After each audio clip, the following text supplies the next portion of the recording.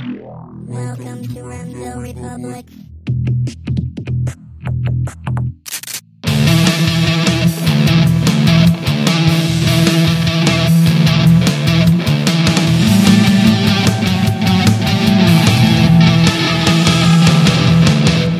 Ladies and gentlemen, welcome back to the one, the only Remso Republic podcast. I'm your host, as always, Remso W. Martinez. Go ahead and do me a favor. Go ahead and follow me on Twitter at Remso101. That's REMSO101. Follow me. I'll follow you back. That way we'll go ahead and grow our ever-loving Liberty family.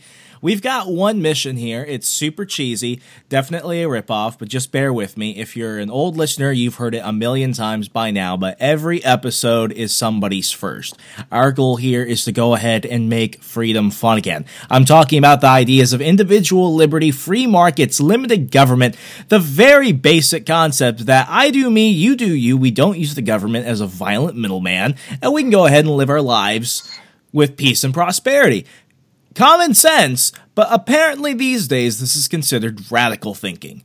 But let me just go ahead and start up the show, get to the reasons why you're here. This season we have a bit of a theme going on. It's the idea of disruption, creative disruption. Who are the disruptors? What are the things that are innovating the way that we communicate, the way that we think, the way that we engage with each other? You look at the technology spurt that we've had the last 2 decades or so. I mean, it's already 2018 now. It's amazing. And, things are so drastically different. I remember when MySpace was a thing. For those of you that have no clue what MySpace is, don't go on there, because it's like RoboCop's Detroit now. If you ever had a MySpace account, you go on there now. It's like, going into an old, project in Detroit. There's going to be crackheads and needles everywhere. Just not a place you want to go. Just take my word on that. But this episode is a topic that's been in very high demands because we have a large number of activists and future politicians. I don't know why anyone would want to call themselves that. I love not being anywhere close to that right now.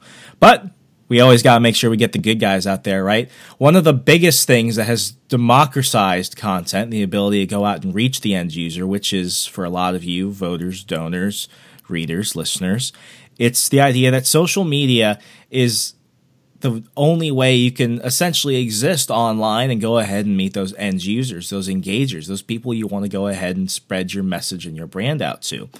And we've spoken on the program before the benefits of understanding social media, but often we tend to forget, ignore even the concept that social media can sometimes turn into something that could even damage you. There are ways to abuse it, just like everything.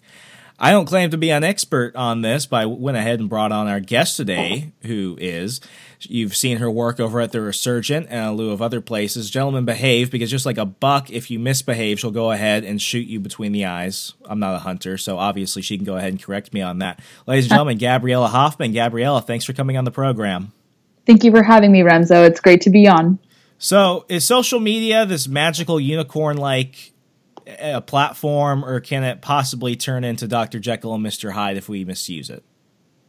I think social media serves a very important purpose, and unfortunately, when it's used incorrectly, it can really bring up the worst of humankind. That's you don't evident. Say. You don't say. Yeah. We see people put out death threats and make all these accusations and ruin people's lives if they're not of a certain viewpoint. So ugly viewpoints and ugly behavior can certainly come out of social media, and hopefully we are trending away from that, and hopefully politicians trend away from that too going forward. It seems to be one of those things where, and I tried to stay off social media for the longest time as possible. It wasn't until, eventually I turned it into just, a pseudo LinkedIn, so to speak, that I had to get into it when I was in college. But it just seems that you have to be on it to exist, but some people just go overboard with it. And nothing is more, I'm not going to say repulsive, but nothing is a bigger way to get people to not like you than when their, first experience with you is online, and that experience is A, tacky, B, rude, or 3, just annoying. It seems that you have a lot of people, especially when it comes to smaller races, when the candidate is more likely to be active with their social media, that they're just going to post things all day, that they're just going to go ahead and constantly argue with people in the comments. When it comes to a campaign, and let's just look at local politics, because that seems to be where you see a lot more people have a lot more of a hands-on approach with their social media. Do you ever think there's a boundary for the limits of where you should go and where you shouldn't go when it comes to interacting with people? I think you shouldn't have to respond. It depends on what platform you're using first and foremost. I think on a platform like Facebook and Instagram, where commenting is very encouraged, I think, and you don't use up a certain amount of tweets and grow your tweet count, I think comments go very well over on those two platforms, especially, and LinkedIn too. But I think something like Twitter, especially with its more aggressive nature in the present day, not responding to everything on Twitter may be your best bet. You have to be diligent in terms of what you respond to and what you don't respond to. I think you have to be judicious when it comes to responding to certain things. If it's death threats, you obviously have to report that. If it's inappropriate comments, you can flag those. And politicians or would-be politicians have to be mindful of what certain people do say on their various accounts, because you don't want, if you're trying to portray yourself as a good Christian, you're not going to resort to bullying tactics or use inappropriate language. You don't want that language to be found on your account, or anyone to assume that you endorse good behavior or bad behavior or bad language. You want to have a very professional looking presence, and the comment section really can highlight that. And unfortunately, sometimes you can't prevent comments.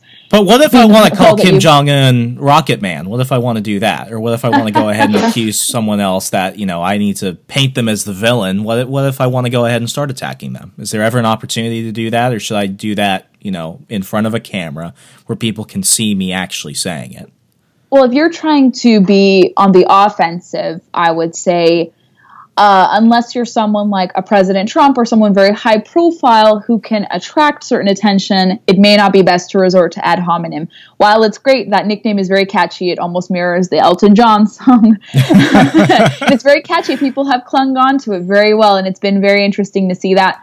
I personally would not recommend that, but if you're in a position where you're almost untouchable, much like what President Trump is in, he can get away with comments like that. I think if you're just starting to establish your brand, especially as a politician, you have to be a little careful doing ad hominem attacks, because you don't want your opponents to say, well, you're immature, you're not serious about the position or about running for office.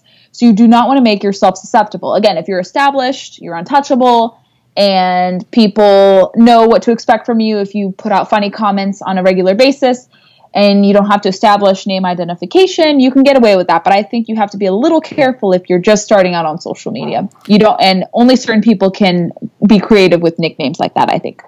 Not everybody can be a Rocket Man overnight. So, Gabriella, what my team and I did was we sat down, we put together a list of social media myths that specifically pertain to campaigns. And these are some things that I've seen people do. I call them social media sins, because they just go against all logic. So I've got a couple that we'll try and hit before the commercial break. The first one, and I'm surprised that this is one of controversy for some people, but it's so sad. The first one is, I can run my entire campaign through Facebook. Oh, bless their hearts. No, you cannot. Well, Why? While it is the most widely used platform out there, you cannot solely rely on that, because a lot of young voters, if people are particularly trying to reach out to millennials, they can be found more so on Instagram, YouTube, even if you're trying to reach out to people through video, especially, which is important. But you need to have a presence across several different social media platforms, because you could be missing out on reaching out to a potential constituency or voting block if you just limit yourself to Facebook. If you're perhaps in a smaller area, or smaller district, I should say, you could get away with having very few platforms out there. But I think candidates have to assess and determine what the best platforms are out there for them. And it's not just limiting yourself to one platform. You have to explore and see, and they cannot be contained to one platform over the other. Because what we saw last year with Virginia's House of Delegates elections, a lot of these delegates who lost or barely won were not engaging people on Twitter or Instagram. They don't really have a presence. Maybe a few state senators, I think one in particular follows me on Instagram and I follow him back in the Virginia state legislature, and he uses Instagram, which many state lawmakers don't. And there's a huge opportunity to get more constituents or to familiarize potential voters with your platform, or just having them see more behind the scenes look as to what your campaign does or what your office is doing. And no matter the size of your seat or your district, you do want to have a presence across different platforms. And we just didn't see a lot of engagement beyond Facebook, or even heavy use of Facebook, I would argue, among all these incumbents who lost and those who barely won. They were not engaging on Twitter, which is this year going to be a more preferred platform among people. People are going to go back to Twitter or start Twitter if they haven't started on Twitter at all. So it's going to be an interesting time on social media with respect to use by politicians, candidates, would-be candidates, and people just have to assess and see what the best is for them, and obviously not limit themselves to just one platform. You're absolutely right. And the only thing I would add, because this is probably going through somebody's mind as they're trying to find a way to cheat the system, social media solely is not a substitute for traditional campaigning. And it seems like some candidates, they want to lean one direction or another. They have to find that balance. So understanding, okay, I'm going to divert so much time towards traditional campaigning, knocking on doors, going to events and stuff like that, and then making sure you have a confident and stable social media presence. And that leads us to the next myth. You should never let your candidate be in charge of their own social media. This one, and this is just my opinion, I've been in situations where when I ran campaigns or I ran social media, I actually did not allow my candidate to have access to it, because my fear is always, what if they do something without running it past me or our team? What if they go ahead and, they just completely post a whole bunch of stuff and there are typos, or what if they just do something stupid? While others, I do see the idea that if they've gone ahead and they have it established, they have a system in place and they're confident with it, it's okay to share that responsibility. Where do you kind of stand on that?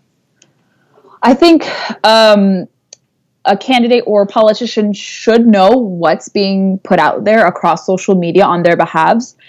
I think they can delegate that task to a staffer, a social media manager. That's never a crime. But also, if they're obviously not going to be handling social media, their perspective and their voice should at least be accurately communicated. Because when someone has complete full reins, unless they're pretty stable, if they're a stable genius, for example, if someone is stable and you know that they're not going to veer off, I think them having partial control of their account is acceptable. But I think there has to be a rein-in of control on social media for candidates, just because they could miscommunicate something, they could post something. But things happen, too, by accident when staffers are in control. Blunders. Ted Cruz tweeting out pornography. Which was not him. I'm friends with the social media manager, and I know, and probably various different people manage his social media Twitter account.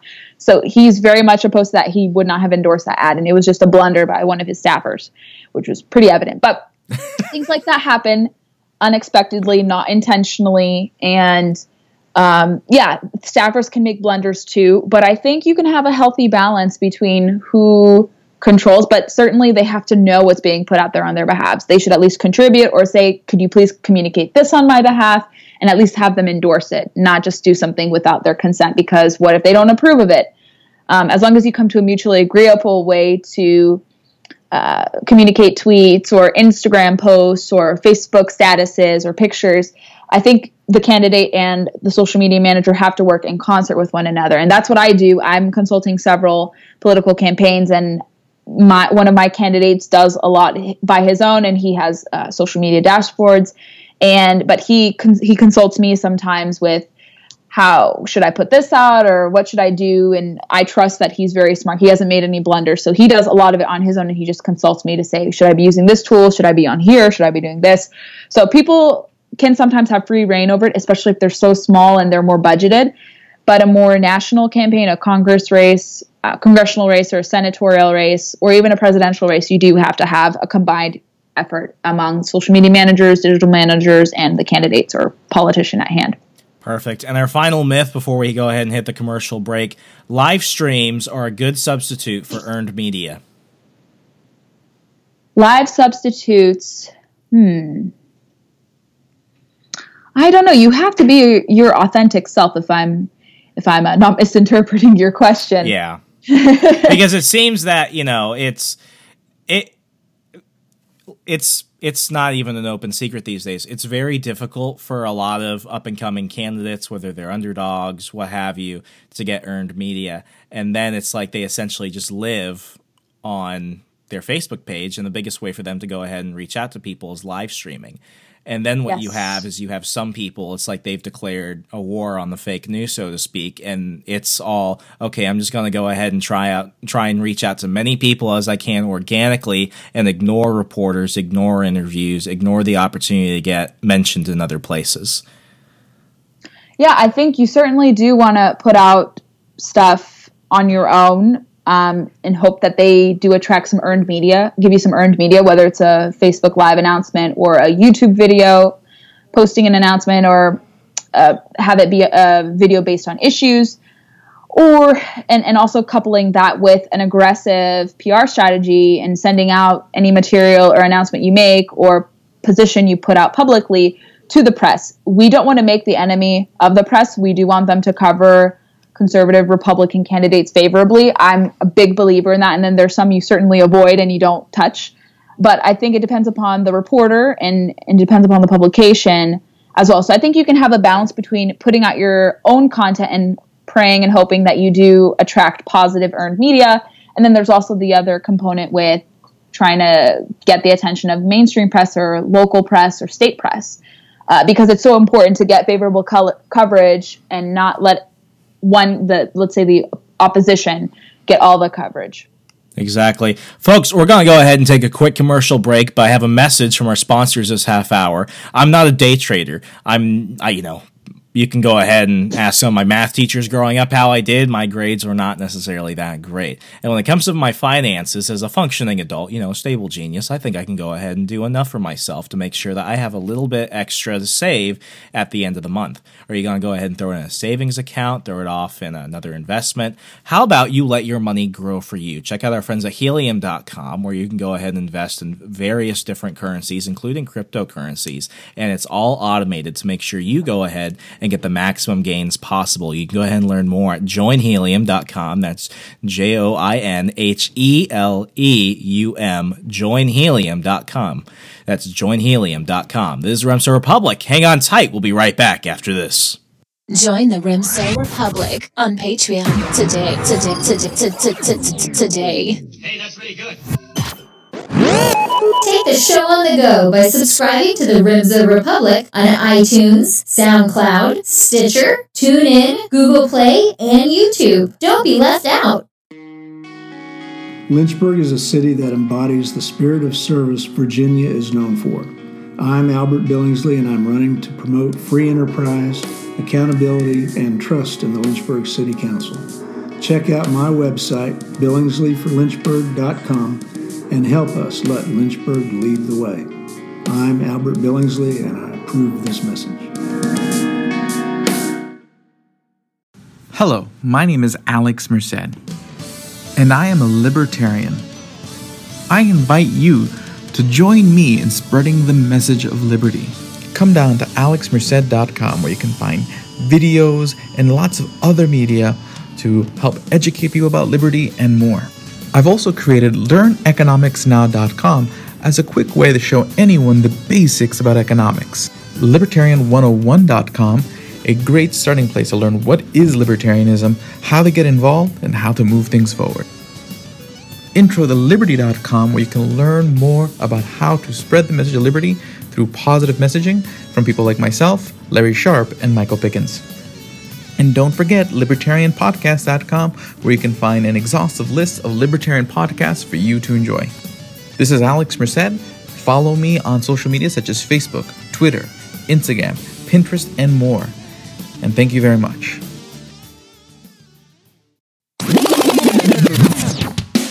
Hey guys, Tim Preuss here, and I wanted to take a minute and invite you to stop over to PreussPodcast.com and give our show a listen. We've got in-depth commentary on the issues that matter to you. These hookers, fucking whores, are out there. These hookers, man, I tell you.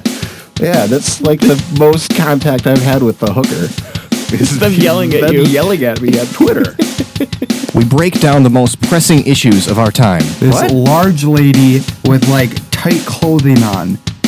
Not appropriately length tight clothing either. And we get the most intelligent analysis from friends of ours like Jeffrey Tucker. We pulled over engine trouble, and what happened? What happened?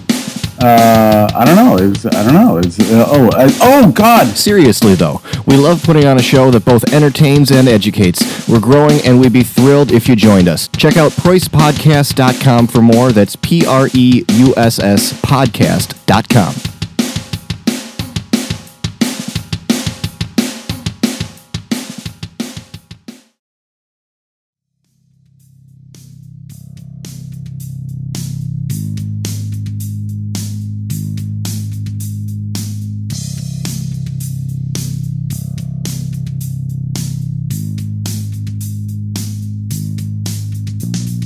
Folks, welcome back to the program. We're continuing our conversation from earlier. Before the commercial break, we went ahead and covered a lot of the social media myths that plague candidates and campaigns. I want to go ahead and, jump on more of a case study. There have been moments where when you wake up in the morning, your candidate or someone has done something completely horrifying, and you're just seeing your entire life flash before your eyes and your career crashing down like the Death Star. It's just, it can get really scary overnight. Gabriella, is there any horror story that you've encountered during your years of press and social media managing that you think could be a warning signal to others so they might not make the same mistake? I think what people should do, especially if they contemplate going down this route, two things. One is obviously you don't have to go exactly into this route. Most of my background is in grassroots politics, and I was able to couple that with media. I worked in radio when I lived back in San Diego. I worked with a San Diego host and really helped bring his profile up.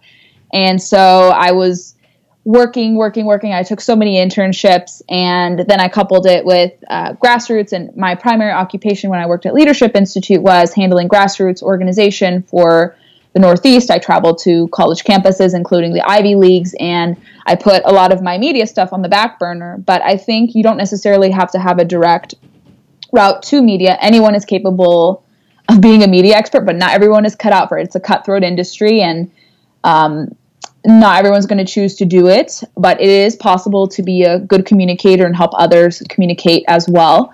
I think also you could have a quasi-public figure and also be a communications expert. I've done a lot of political blogging in my day. I helped found and establish publications with others, and I've seen publications go down, and I've worked for organizations. I've been interviewed by a lot of prominent media outlets and done interviews and this, and I think you can maintain a public profile and also offer expertise too. I don't know why there's this shying away of people, especially if you go to Capitol Hill. A lot of people who are working communications don't really have a public presence. It's forbidden because they don't want their bosses to be lumped in with certain things that they may say on their behalves. And so people are very cautious with being a communicator, especially on behalf of someone else and they don't maintain that public persona, which is unfortunate. And I think you could be publicly out there with things without having to just become a viral sensation.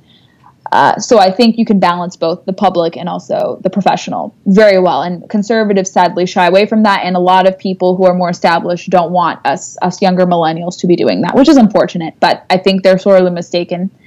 And I think another thing is, doing this, especially in politics, people don't understand the value of the dollar. We preach free markets, but we don't practice what we preach, especially a lot of older members. So they love talking about young people and having them be involved in politics, but so many young people are choosing to leave the political industrial complex, as I call it, because there are not many monetary opportunities, because a lot of people like to shortchange us since we're younger.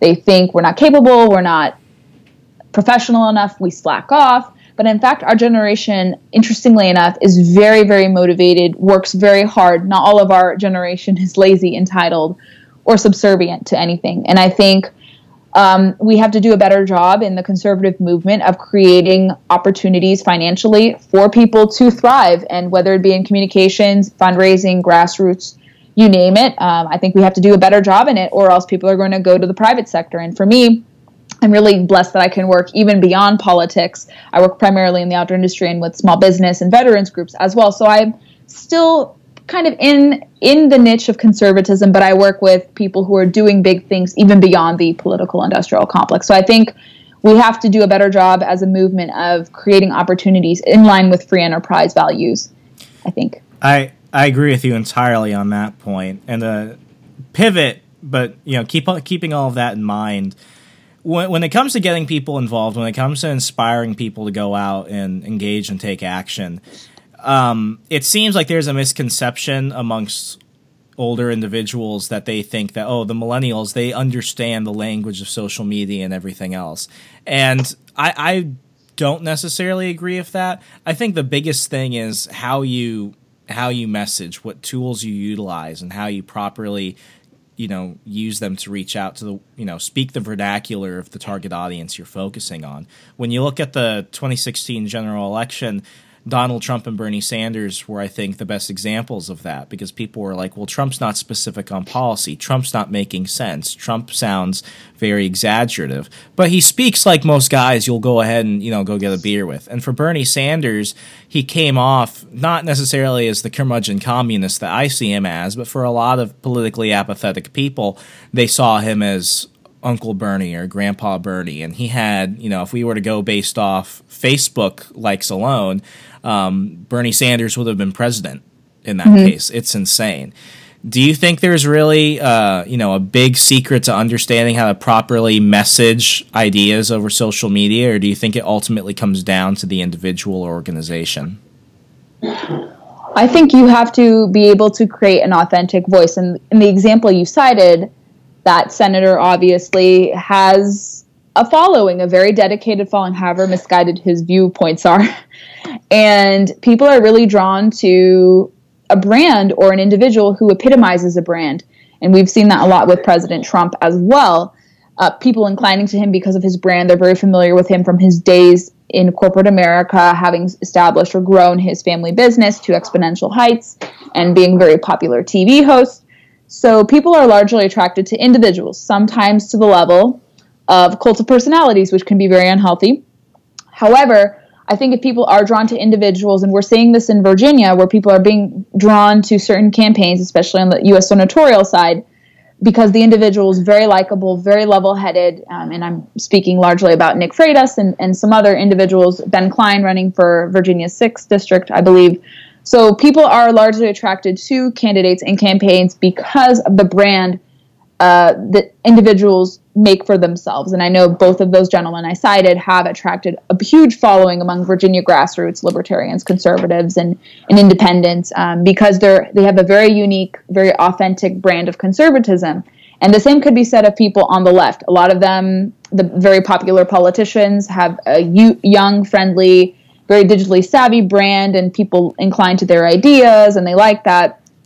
And I don't know if it could be successful for every single person who wants to run for office, but it doesn't hurt to help build up your brand and have it grow to great heights, because you can come from having low name recognition, much like what Senator Ted Cruz had when he first ran for office. He had very limited name ID. He had 0.0 something percent when he first started in 2011, when he first ran for office in the U.S. Senate. And he is now one of the most well-named, well-positioned, high name ID people in Texas. Nationally, it's a little different, although unfortunately he has negative stuff according to mainstream media. But among conservatives, he's still very well liked. But Ted Cruz was able to, for example, build up low name ID to very high and pretty positive name ID in Texas specifically. Especially in such a short amount of time. Yes. Well, because he rode off, not necessarily the coattails, but he rode off the wave of people wanting constitutional conservatism.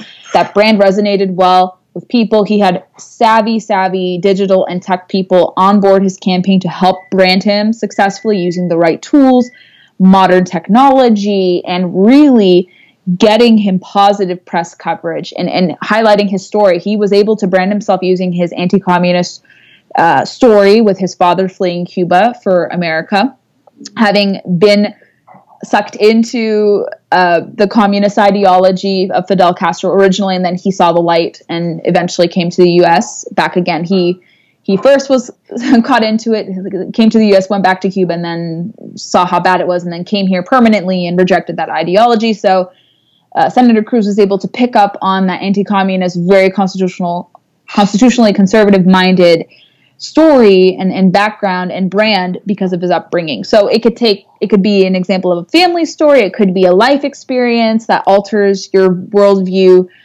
But I really think family stories do brand candidates very well. We see that with many people, especially if you're following the Michigan race, U.S. Senate race. There's a gentleman there who has a very exciting brand as a West Point graduate, John James, I believe. So people are branding themselves through their story and are able to build up their name ID there. But I think it depends on the person. People do, again, have to present their authentic self, and that can come with building up a personal brand through their campaign. And that's so important because if you're just kind of portrayed to be, okay, this organization is building up our brand, it's going to come off very inauthentic, perhaps robotic, and it kind of loses its purpose. And campaigns don't want to appear corporate. They want to appear relatable, transparent, mindful of constituent concerns or voter concerns. And I think what the two examples I said on both the left and the right have been able to achieve, for better or worse, especially with regards to the left, is people are clinging to individual ideas and personas and personal brands because they're interesting or they're compelling and they know how to communicate in a specific tone that resonates with a lot of people. So you brought up the Virginia elections earlier, and I think, Yes. we've been kind of, dropping breadcrumbs to this giant elephant in the room. So I'm going to sound unpopular for a second. I think in terms of a great case study for both how to really optimize your social media presence and how to also polarize it is Prince William County Chairman Corey Stewart, who many know ran for lieutenant governor in 2013, ran for governor this last go-around, and is currently running for Senate. I've heard two very strong opinions on both sides of it. One that's a very pro-Corey Stewart individual said when he talks directly to me, and he's constantly active, and I get his voice, and it's good to see somebody that's off the cuff and, willing to, be more directly engaged with his audience. And then you have others saying, well, you can't go around on live streams calling people cuck, and you can't just constantly spout off at every little thing that happens. Corey Stewart, for better or for worse, has a very, widespread reach when it comes to his social media presence on Facebook primarily. If we were to compare him to the others, a lot of people online who are currently running for Senate, Delegate Freitas and others, they have some catching up to do. What do you think is the advantage of Corey Stewart's style, and what do you think is his biggest disadvantage? Well, he's certainly been able to build up name ID. I would say arguably it's to his detriment because he has a very caustic style of how he communicates, and he doesn't know how to coalition build effectively. And he certainly has hardcore supporters and knows how to use the platforms, kind of trying to mimic Trump, but not successfully because, as many commentators have said, only Trump can be Trump. And if you try to campaign like Trump in Virginia, his exact style, you cannot succeed. Not because it's it's bad or negative, but you have to campaign your own unique way. You can't do it in a certain way. And I think the way that Mr. Stewart does it is very caustic. Trump did it playfully and joking around, and people have given him a pass more because he has more notability. And while some of his comments are kind of petty, it's different because he's in a different position, being a billionaire and very well known. And obviously now he's president. But I think for someone like Stewart, I don't think he can get away with trying to mimic other people because, look, he narrowly lost to Ed Gillespie in the primary, despite having so-called momentum on his side. But it didn't spell well for Gillespie that he only narrowly won the primary, having been best positioned to win that contest for the primary. But I mean, he certainly uses it and attracts people in the alt-right. I think he's alienated a lot of past conservative and libertarian supporters just because of his ad hominem attacks, and that's never good. You can only do so many ad hominem attacks before people get tired of you and your campaign. Will it pay off his styles and his tactics? A lot of the mainstream media says that the main sources say that he's positioned to have the most success, but anything is possible in this day and age in politics. So I'm not sure. It's definitely something that only time will be able to tell, and history will reflect on either positively or negatively. But Gabriella, we've covered a lot of information. Thank you so much for coming on. For folks at home that want to, they want like an all-encompassing, what's the biggest piece of take-home advice I can take? What's that message you want to go ahead and send out to people that are saying, hey, maybe I should consider maximizing my social media potential, or maybe I need to go ahead and reevaluate how I'm doing this if I'm a candidate specifically? What's your message to those folks? Well, I would say, please contact me and I can give you a consultation. We can meet if you're especially in Northern Virginia. I would love to chat with you, because if you're going to talk to other consultants, they're not going to give you the truth about what goes into running a digital social media operation, especially for a campaign. So I would say, first and foremost, please connect with me if you have questions about how to handle social media or how to find someone to help manage your social media, especially if you're running for office, because it is changing every day. There's always something new. There's always a new update, and it's going to be difficult for you to navigate it if you don't have an expert or someone who's adept at handling that, analyzing trends across social media, to have them on hand. So please talk to me, or even just educate yourself on what's trending and research certain industry-related blogs and see what's going on. But again, talking to someone like me who's of the like mind and who understands what's going on in terms of what's trending in the industry and how to communicate that conservative values across mainstream platforms like that. So obviously being educated, knowing what's happening, being a good steward of social media and not trying to get yourself banned on it. You want to be cautious. If you think something could potentially put your account in jeopardy, don't put it out there. But if you get flagged for spam or some other abuse and you didn't do anything wrong, it's important you find ways to address that. Get in touch with people in Silicon Valley. We have some allies in Silicon Valley, believe it or not, and they are available to chat with us. There's a great group called Lincoln Network. So if you want to learn about what tech is doing to make politics better or to make government more efficient, one group that we have on the right is called Lincoln Network, and they're really great group of guys. They're technologists, and we have a lot of things to look out for, and especially in Virginia's election, Flippable claimed that they used new polling devices or new polling startups that tracked regressive polling, small samples of polling data in districts like the House of Delegates, races that flipped from Republican to Democrat. So we have to be on the lookout for certain technologies we can use to outbeat or outlast the left, especially if they're trying to reclaim certain things or implement new technologies to reach certain demographics and reach certain types of voters. So I think obviously talking to social media experts or branding experts like myself, and also just learning about groups like the Lincoln Network that are doing great stuff to make government more efficient, especially in line with liberty and limited government values.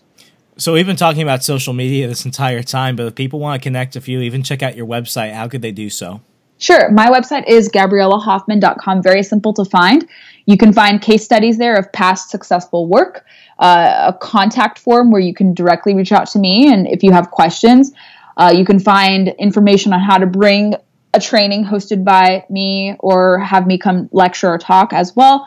I'm also on Facebook. It's very simple to find me. If you do a search of Gabriella Hoffman, I have a public and private account as well. I'm also on Instagram at Gabriella_Hoffman. Very easy to find me there.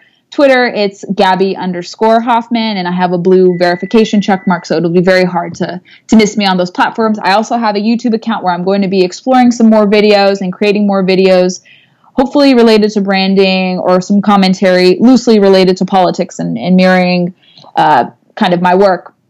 as well. But I'm all across social media, and I'm very accessible and approachable. And any people who have questions or just want to hear more insight or just kind of want to figure out if communications is something they want to pursue, I'm happy to answer questions.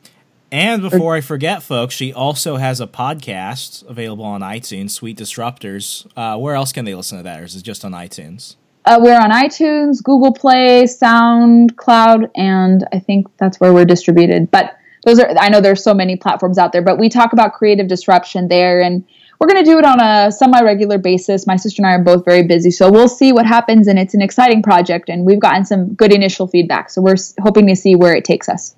Outstanding. Gabriella, a pleasure as always. Thank you so much for coming on the program.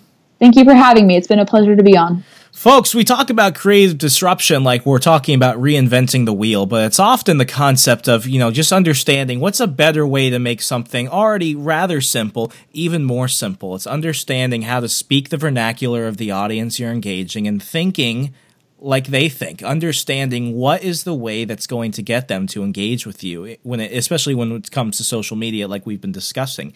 Things are changing every day, and it's important to keep on top of that. So definitely do. And hey, if you want to go ahead and help us out in our effort to go ahead and find these disruptors, talk about the disruption, and make freedom fun again, go ahead and leave me a 5-star rating and review on iTunes. It helps us get on those trending charts as always. It's free marketing, folks. And hey, we'll go ahead and share it on their page if you go ahead and leave us something awesome. If you hate us, don't bother. I don't want it. But hey, if you really love us, go ahead and check us out on Patreon for as little as $1 a month. You can go ahead and get access to exclusive content, everything from Mystery Pulp Theater, Haunted Republic, and so much more. Starting at $1 a month, you go ahead and throw that away in pocket change. And if you're afraid you'll get beat up by Antifa and you don't want to publicly support me, I accept Bitcoin and Ethereum too. You can go ahead and find that at remsorepublic.com/donate. As always, be good to your neighbor. Go out and treat yourself. And tune in next week, America. I'm Remso W. Martinez. Good night. Stay up to date with the latest news and updates by visiting RemsoRepublic.com. Hey, this is Lloyd Bailey, the Armed Lutheran, host of the Armed Lutheran Radio podcast, reminding you that the podcast you're listening to is a proud member of the Self-Defense Radio Network. Check out all the great content at selfdefenseradio.net.